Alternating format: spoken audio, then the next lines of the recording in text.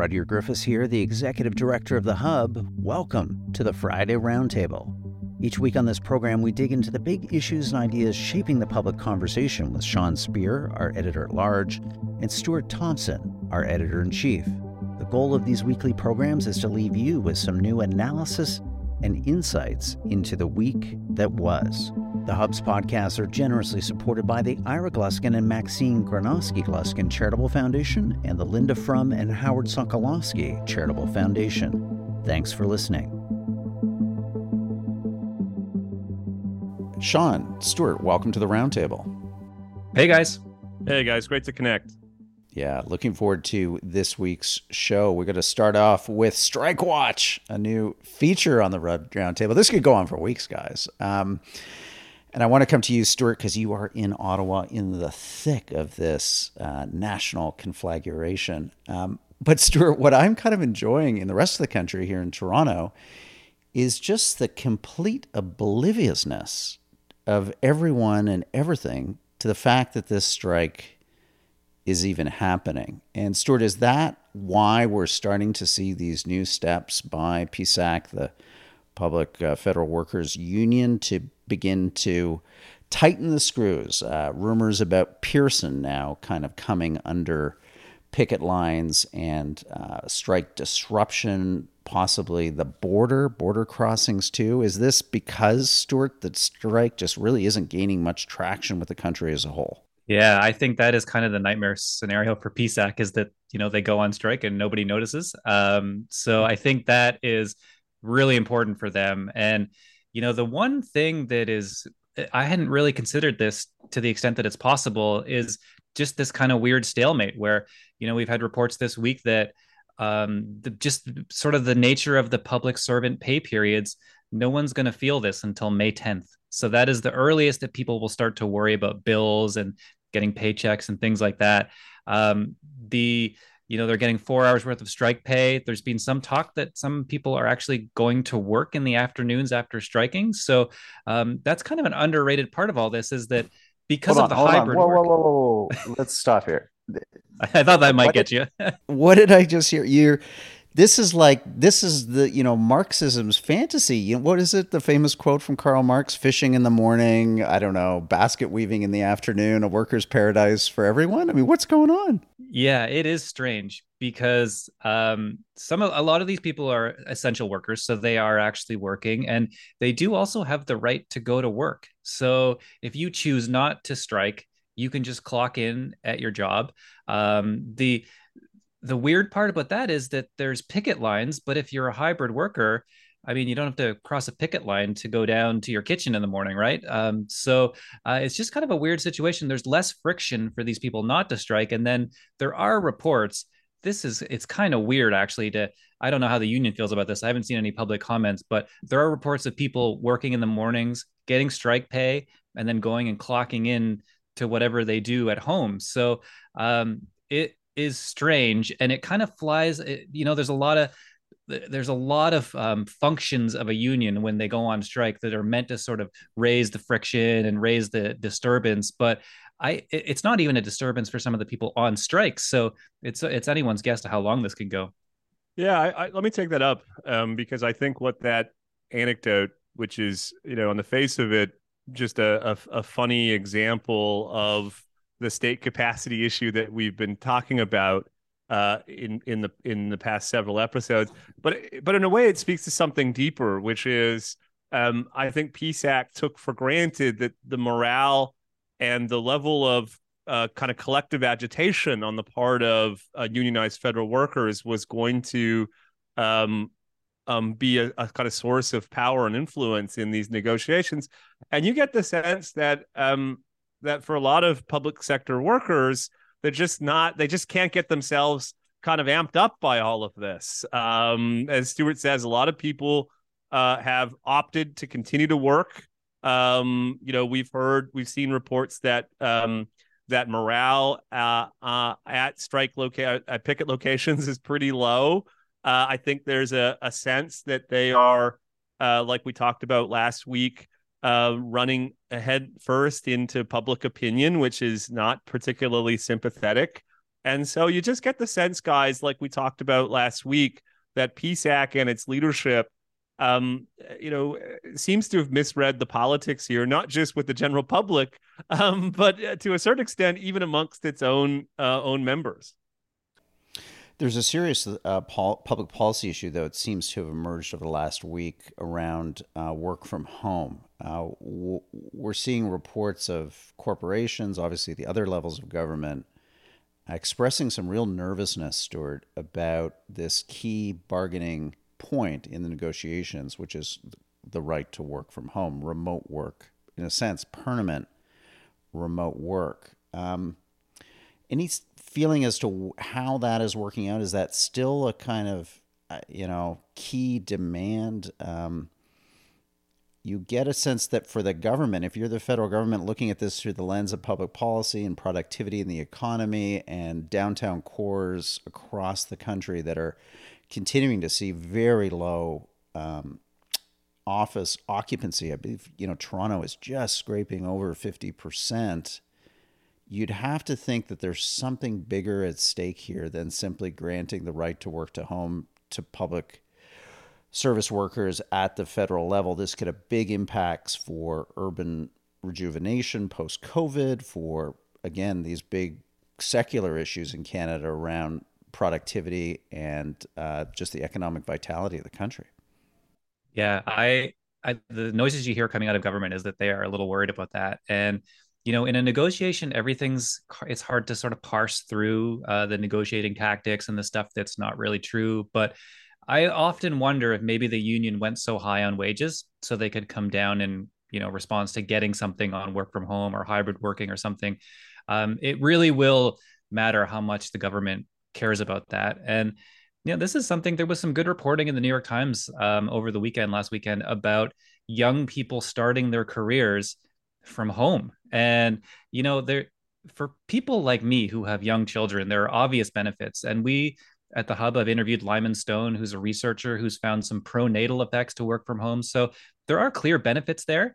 But I just wonder if maybe people like me, mid-career people who are comfortable with that and have kids to deal with, and the commute is kind of a pain more than anything else.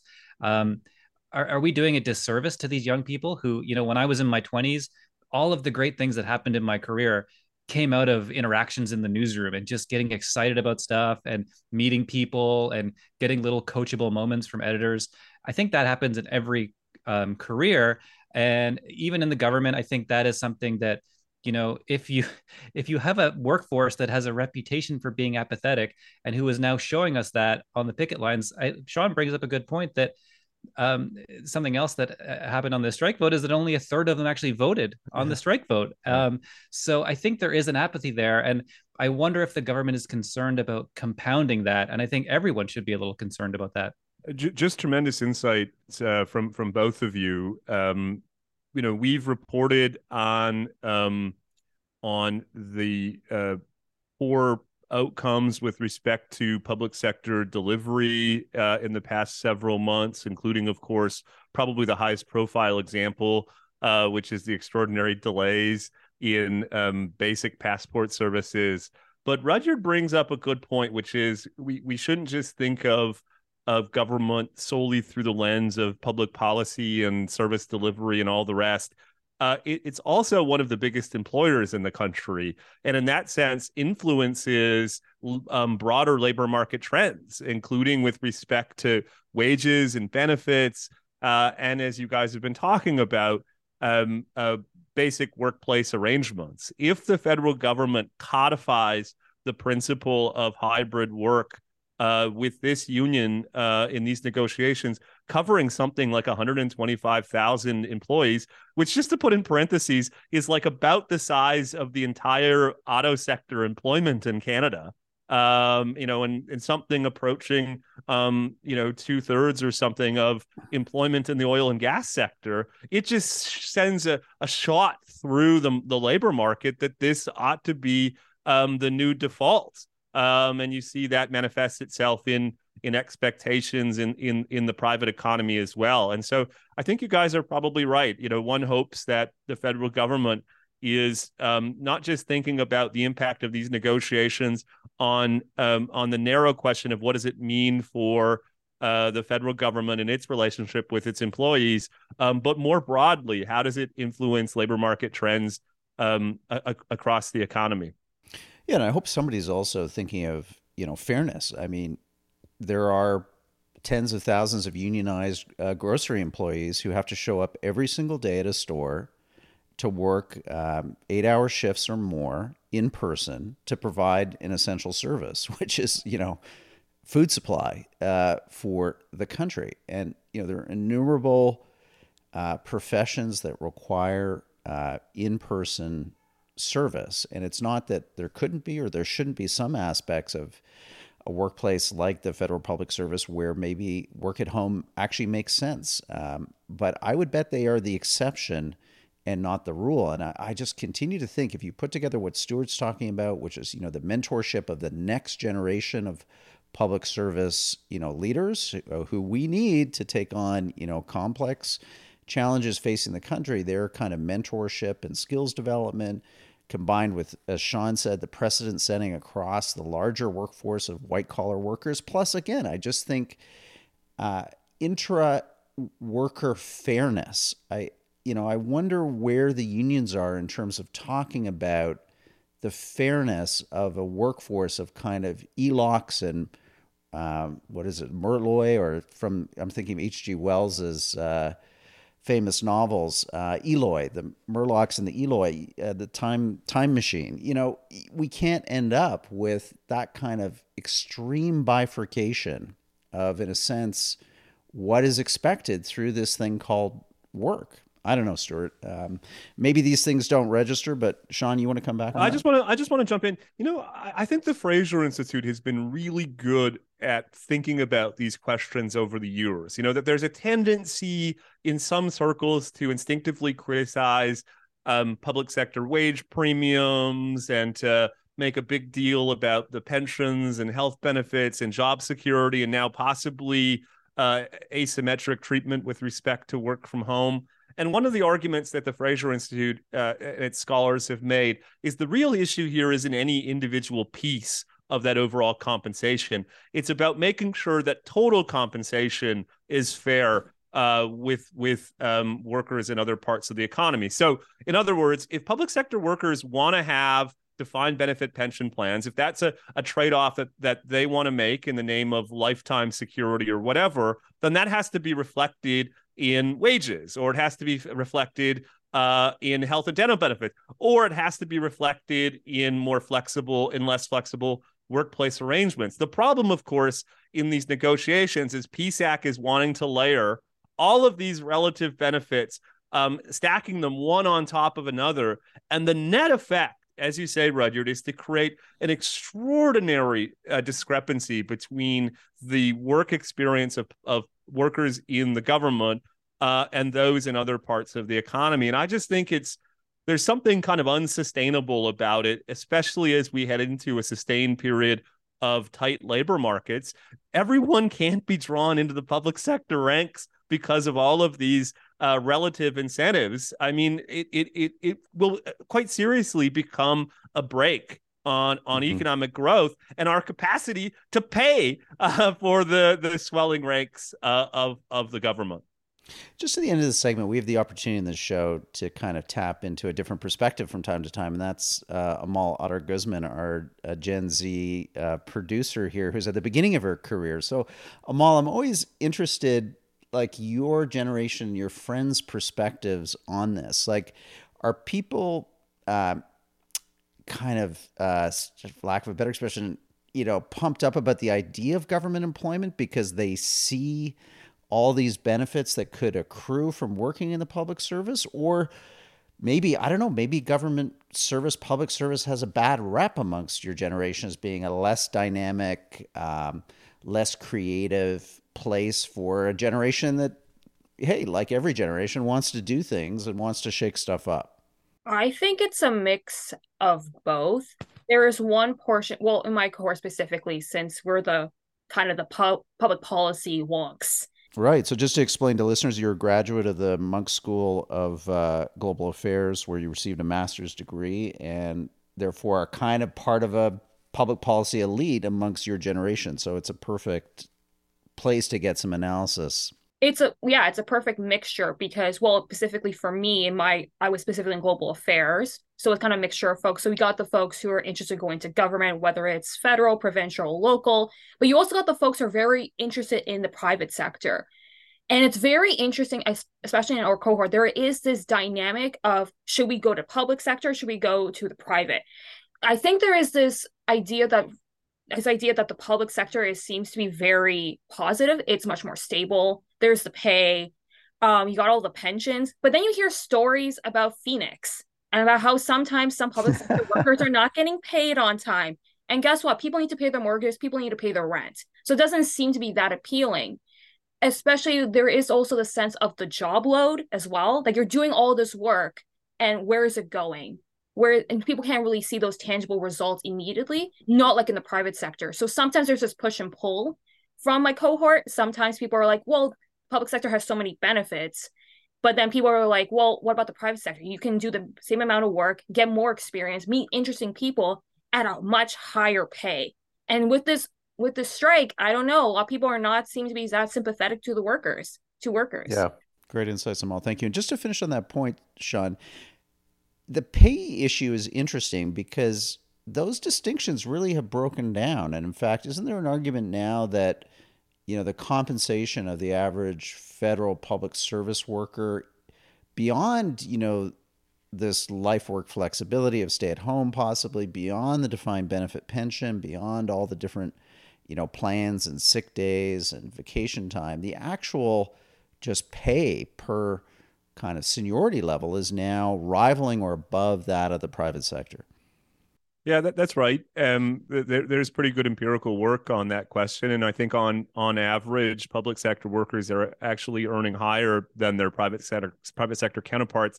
It's worth observing, guys, especially because I know we have a lot of listeners in Alberta, that the magnitude of that discrepancy differs across the country. It's the highest in Alberta, of course, because for years, the economy was throwing off massive revenues, and governments were sitting on a lot of money, and they plowed that into, in a lot of cases, rising public sector wages. And so it's extraordinary to look at those discrepancies across the country. And Alberta, for all of the talk of being this conservative utopia, is actually the place where public sector workers on average earn more than their private sector counterparts. And I just say, as we head into an election in Alberta, there's not reason to think that that's going to change anytime soon. Yeah, well, come take a look at the Sunshine List in Ontario. It's big. Well, look, let's put a pin in this topic. I think we're going to have to come back to it next week because it is fast evolving. Lots of different pieces falling into place or not. How long will it go on for? I mean, this potentially, I don't know. I sense now, I thought this was going to be resolved really quickly. I have a feeling now that it could be weeks. It's not clear to me that the union has either created enough disruption, discomfort, and pain points for the government. And certainly the public's attitude just seems to be at best characterized as blasé at this moment. But we'll continue to watch it for you at the Hub and in the pages of the Hub each and every day, Monday through Saturday. Well, back on the other side of this break with the streaming wars, they're running smack dab into a wall of new government legislation and regulation. What's going to be happening on your Netflix screen, your TikTok account, your Spotify music feed? Government stepping in, changes afoot. We'll bring it to you right after this break. You're one click away from getting access to all the Hub's best analysis and insights. Visit our website, www.thehub.ca now, and sign up for our weekly email news digest. Every Saturday morning, we'll send to your inbox the cutting-edge thinking and analysis of our smartest contributors on the week that was. Dive into the big issues and ideas moving the public conversation, courtesy of the Hub Again, you can grab that exclusive email newsletter right now, free of charge, at www.thehub.ca. Now back to our program.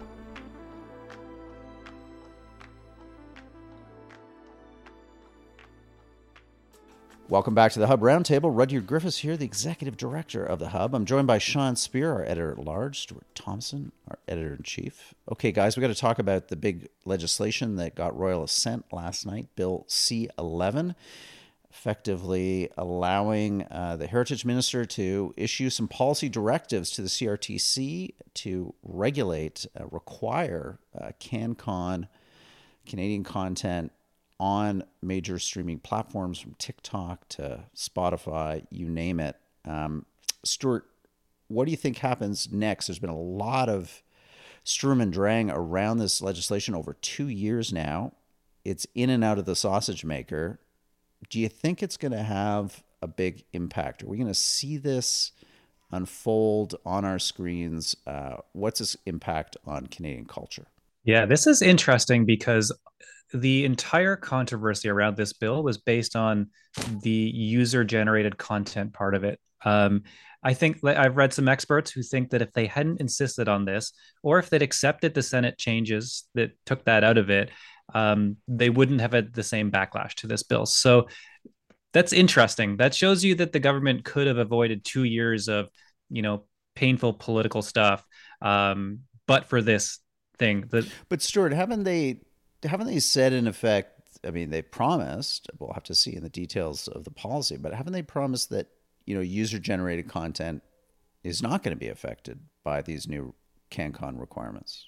You have to do some language parsing to figure out what they're promising. So I would, the question is, why is it still in the bill? And I've read some really smart people who still don't know the answer to that. I'll throw out two theories that Michael Geist, who's been criticizing this bill from the left, put forth, which is that the government actually does really care about this and it was worth the fight for them, or that they've been kind of pushed along by certain cultural lobbies in Quebec to do this, and admitting a mistake was more painful than just doing this fight. I think that's, two fair theories on this. I think this bill will probably not be in the headlines much. I think it's going to be kind of tucked away in regulations in the CRTC. The interesting thing that's going to happen now is we have two more bills dealing with the internet. One is the Online Harms Bill, and the other one is the Online News Act, which we've talked about.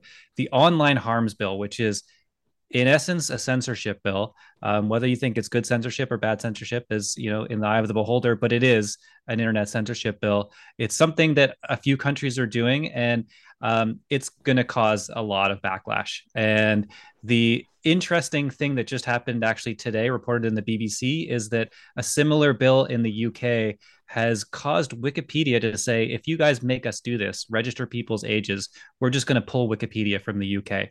I think that is the kind of thing we can look forward to. We've already seen Google and Facebook saying, we're not going to allow news in Canada. So the sort of cascading things of, services we might lose due to these bills, I think will make it big headlines. And these are a trifecta of bills that are all related.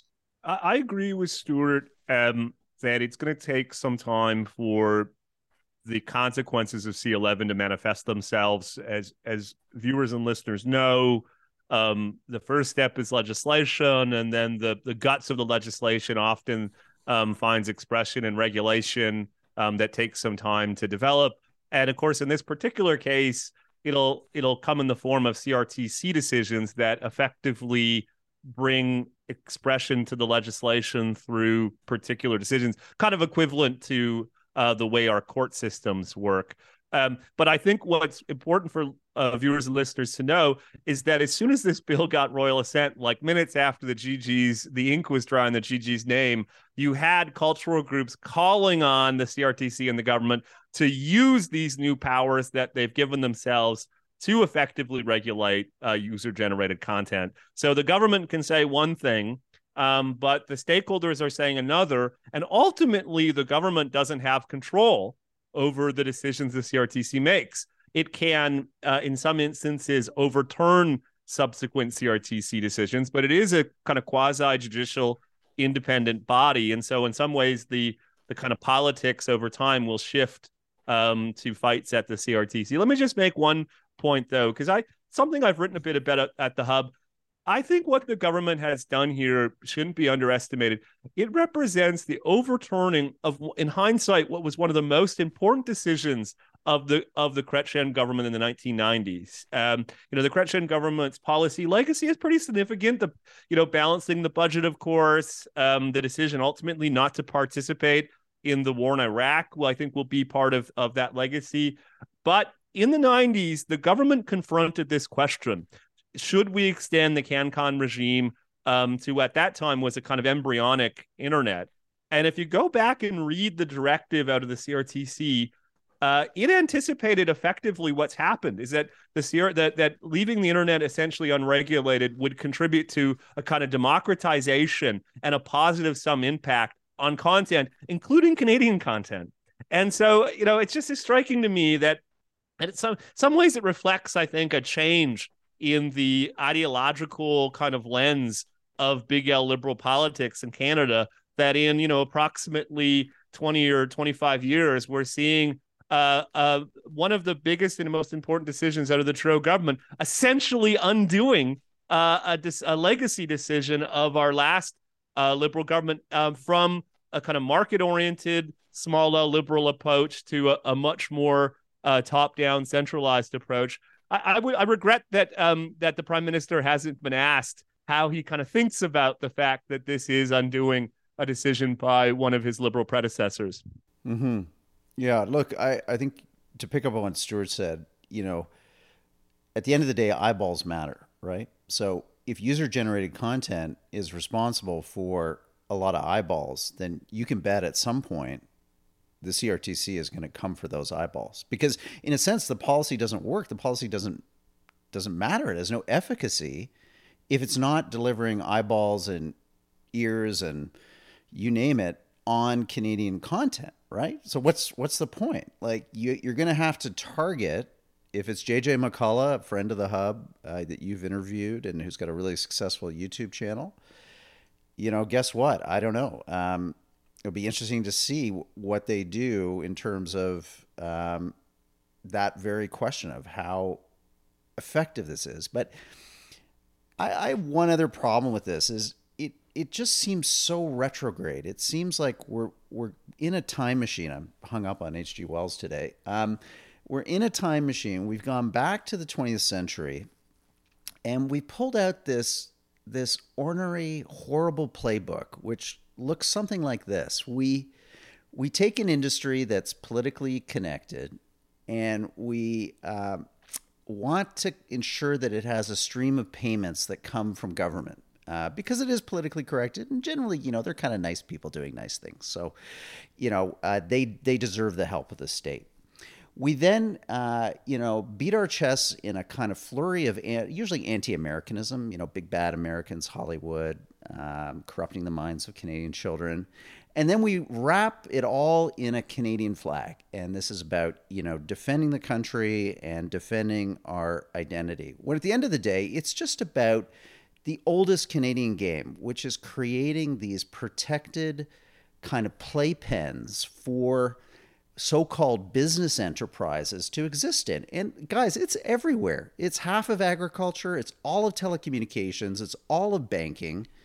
It's all the cultural industries. And the end of the day, what do we get? I think we get two big public policy failures. One, we get consumers being treated like foie gras geese with like the content rammed down their throats because, hey, the state thinks this is good for you. And actually, it's really not about you. It's about justifying subsidies to friends of the state. So you're going to have this stuff popping up in your feeds on your Netflix, suggested shows, because we think it's good for you, but it's really not you. It's about subsidies. So that's problem number one. And then problem number two is just like with telcos and banking and parts of agriculture and all the protected industries in Canada, it thwarts competition, which in turn thwarts performance, productivity, and in a sense, business enterprise success. What better way for Canadian cultural industries to be successful and to generate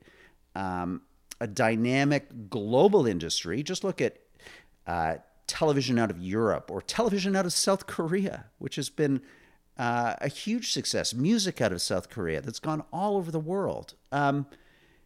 We instead take this insular view that I think uses and abuses the consumer and denies the very industries we seek to support the means to truly become excellent, because they are dependent. They are welfare recipients dressed up in this, thin veneer of nationalism and anti-Americanism to justify it all. Hey, I got my rant in today. No, here,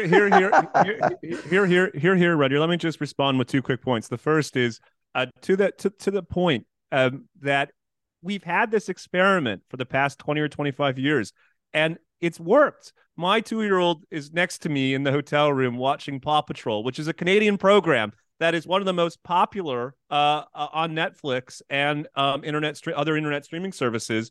And yet, according to the government and the CRTC, it's not sufficiently Canadian for whatever reason until it receives a subsidy and is the subject to mandates and quotas and all the rest.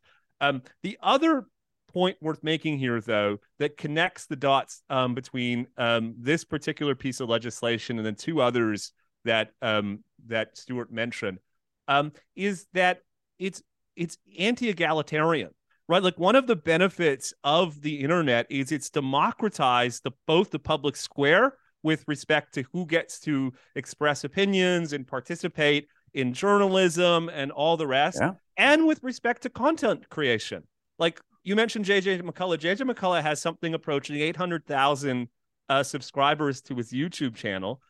In the top-down world of CanCon, he may not have existed. In fact, there's a strong possibility that he wouldn't have existed. So there's something kind of counterintuitive that this government that's committed to the principles of inclusion and all the rest, the one idea that connects the dots through all these pieces of legislation is that we want to close the ability for people to participate in the public square or in content creation in an egalitarian, democratized way. In effect, we want to have a centralized system that will judge which content ought to be preferenced, which ideas ought to be preferenced in the world of the online harms bill, and in the case of the media legislation, which organizations are going to be deemed in the eyes of the state to be legitimate media organizations that ought to benefit from subsidies, whether they're public subsidies or mandated ones from private companies. But if you're not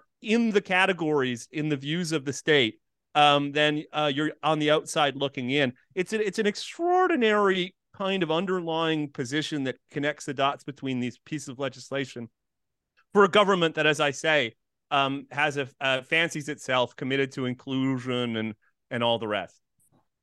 Well said. It's basically what Canada has done for a long, long time, which is to choose to dial down kind of individualism, self-expression, and dial up some kind of consensus view as to what should be public speech, what is not just the content of speech, but the arena and context within which that speech should unfold. And Stuart, to come back to you and give you the last word on this, I guess what I thought about all this is I do have genuine sympathies for Quebec and the extent to which, as a distinct society, they are struggling with their language. And they are, in a way that English Canada is not, swamped with English digital content. And I just wonder, at the end of the day, was all this really about Quebec? And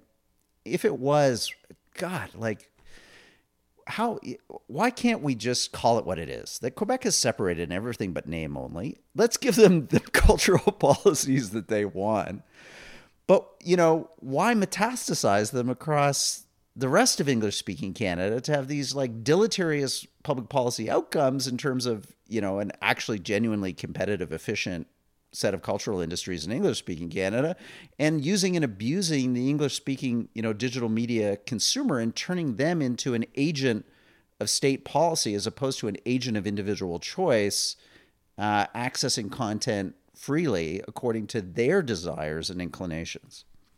Yeah, I am it is funny to have a really sort of long, earnest discussion about the mechanics of this bill and then go, oh, yeah, it's all about votes in Quebec. But I mean, we could have done this in 30 seconds and it being over with. And, I'm similar to you in that I'm very sympathetic. I was born in Scotland and I really do believe in protecting culture and, language, especially. I think that's so important.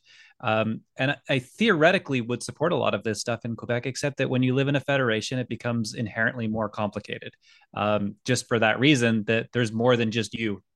So I think that is worth thinking about. And one thing that, if anyone's looking at these bills and wondering where the opposition is going to come, Pierre Poilievre's numbers have been slipping in Quebec.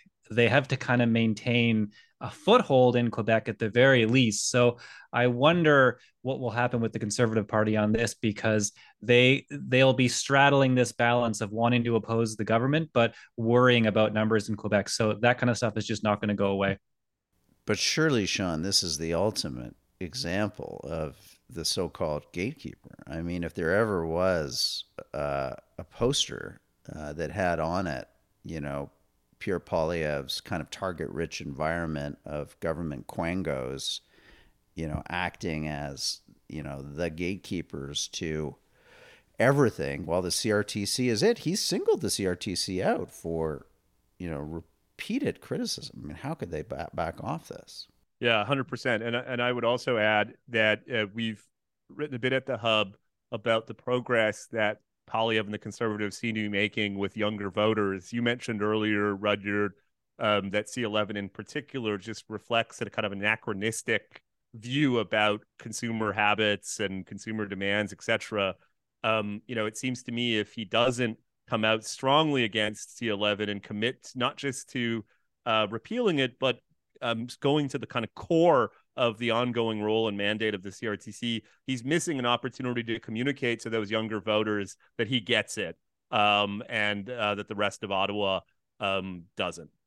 Excellent, guys. Well, great fulsome discussion. I just want to give a shameless plug out to Sean Speer, who had an amazing interview this week with Martin Wolf of the Financial Times of London on his big new book. So kudos to you, Sean, for grabbing for the Hub one of probably the world's, well-regarded kind of sophisticated thinkers on political economy. So really urge listeners to check out that, and also check out Stuart Thompson's piece on the perils and pitfalls of what could happen in Parliament post-election if the Conservatives don't win a majority. It's our top trending story right now on the Hub, and you can grab that at www.thehub.ca. Well, thanks, guys, for coming on the show. We'll do it all again next Friday. Thank you for listening to the Friday Roundtable. I'm Rudyard Griffiths, the Executive Director of the Hub. I've been in conversation with Sean Speer, our Editor-at-Large, and Stuart Thompson, the Hub's Editor-in-Chief. This program was produced and edited by Amal Attar Guzman. You can access a video version of this recording anytime on YouTube. Simply search for The Hub or The Hub Canada. You can also get video and audio versions on our website at www.thehub.ca. And finally, you can subscribe to the Hub podcast feed on virtually any audio program. We've got all kinds of terrific conversations featuring some of the world's sharpest minds and brightest thinkers discussing the big issues and ideas transforming our world, available right now for your listening pleasure. The Hub's podcasts are generously supported by the Ira and Maxine Granovsky-Gluskin Charitable Foundation and the Linda Frum and Howard Sokolowski Charitable Foundation. Thanks for listening.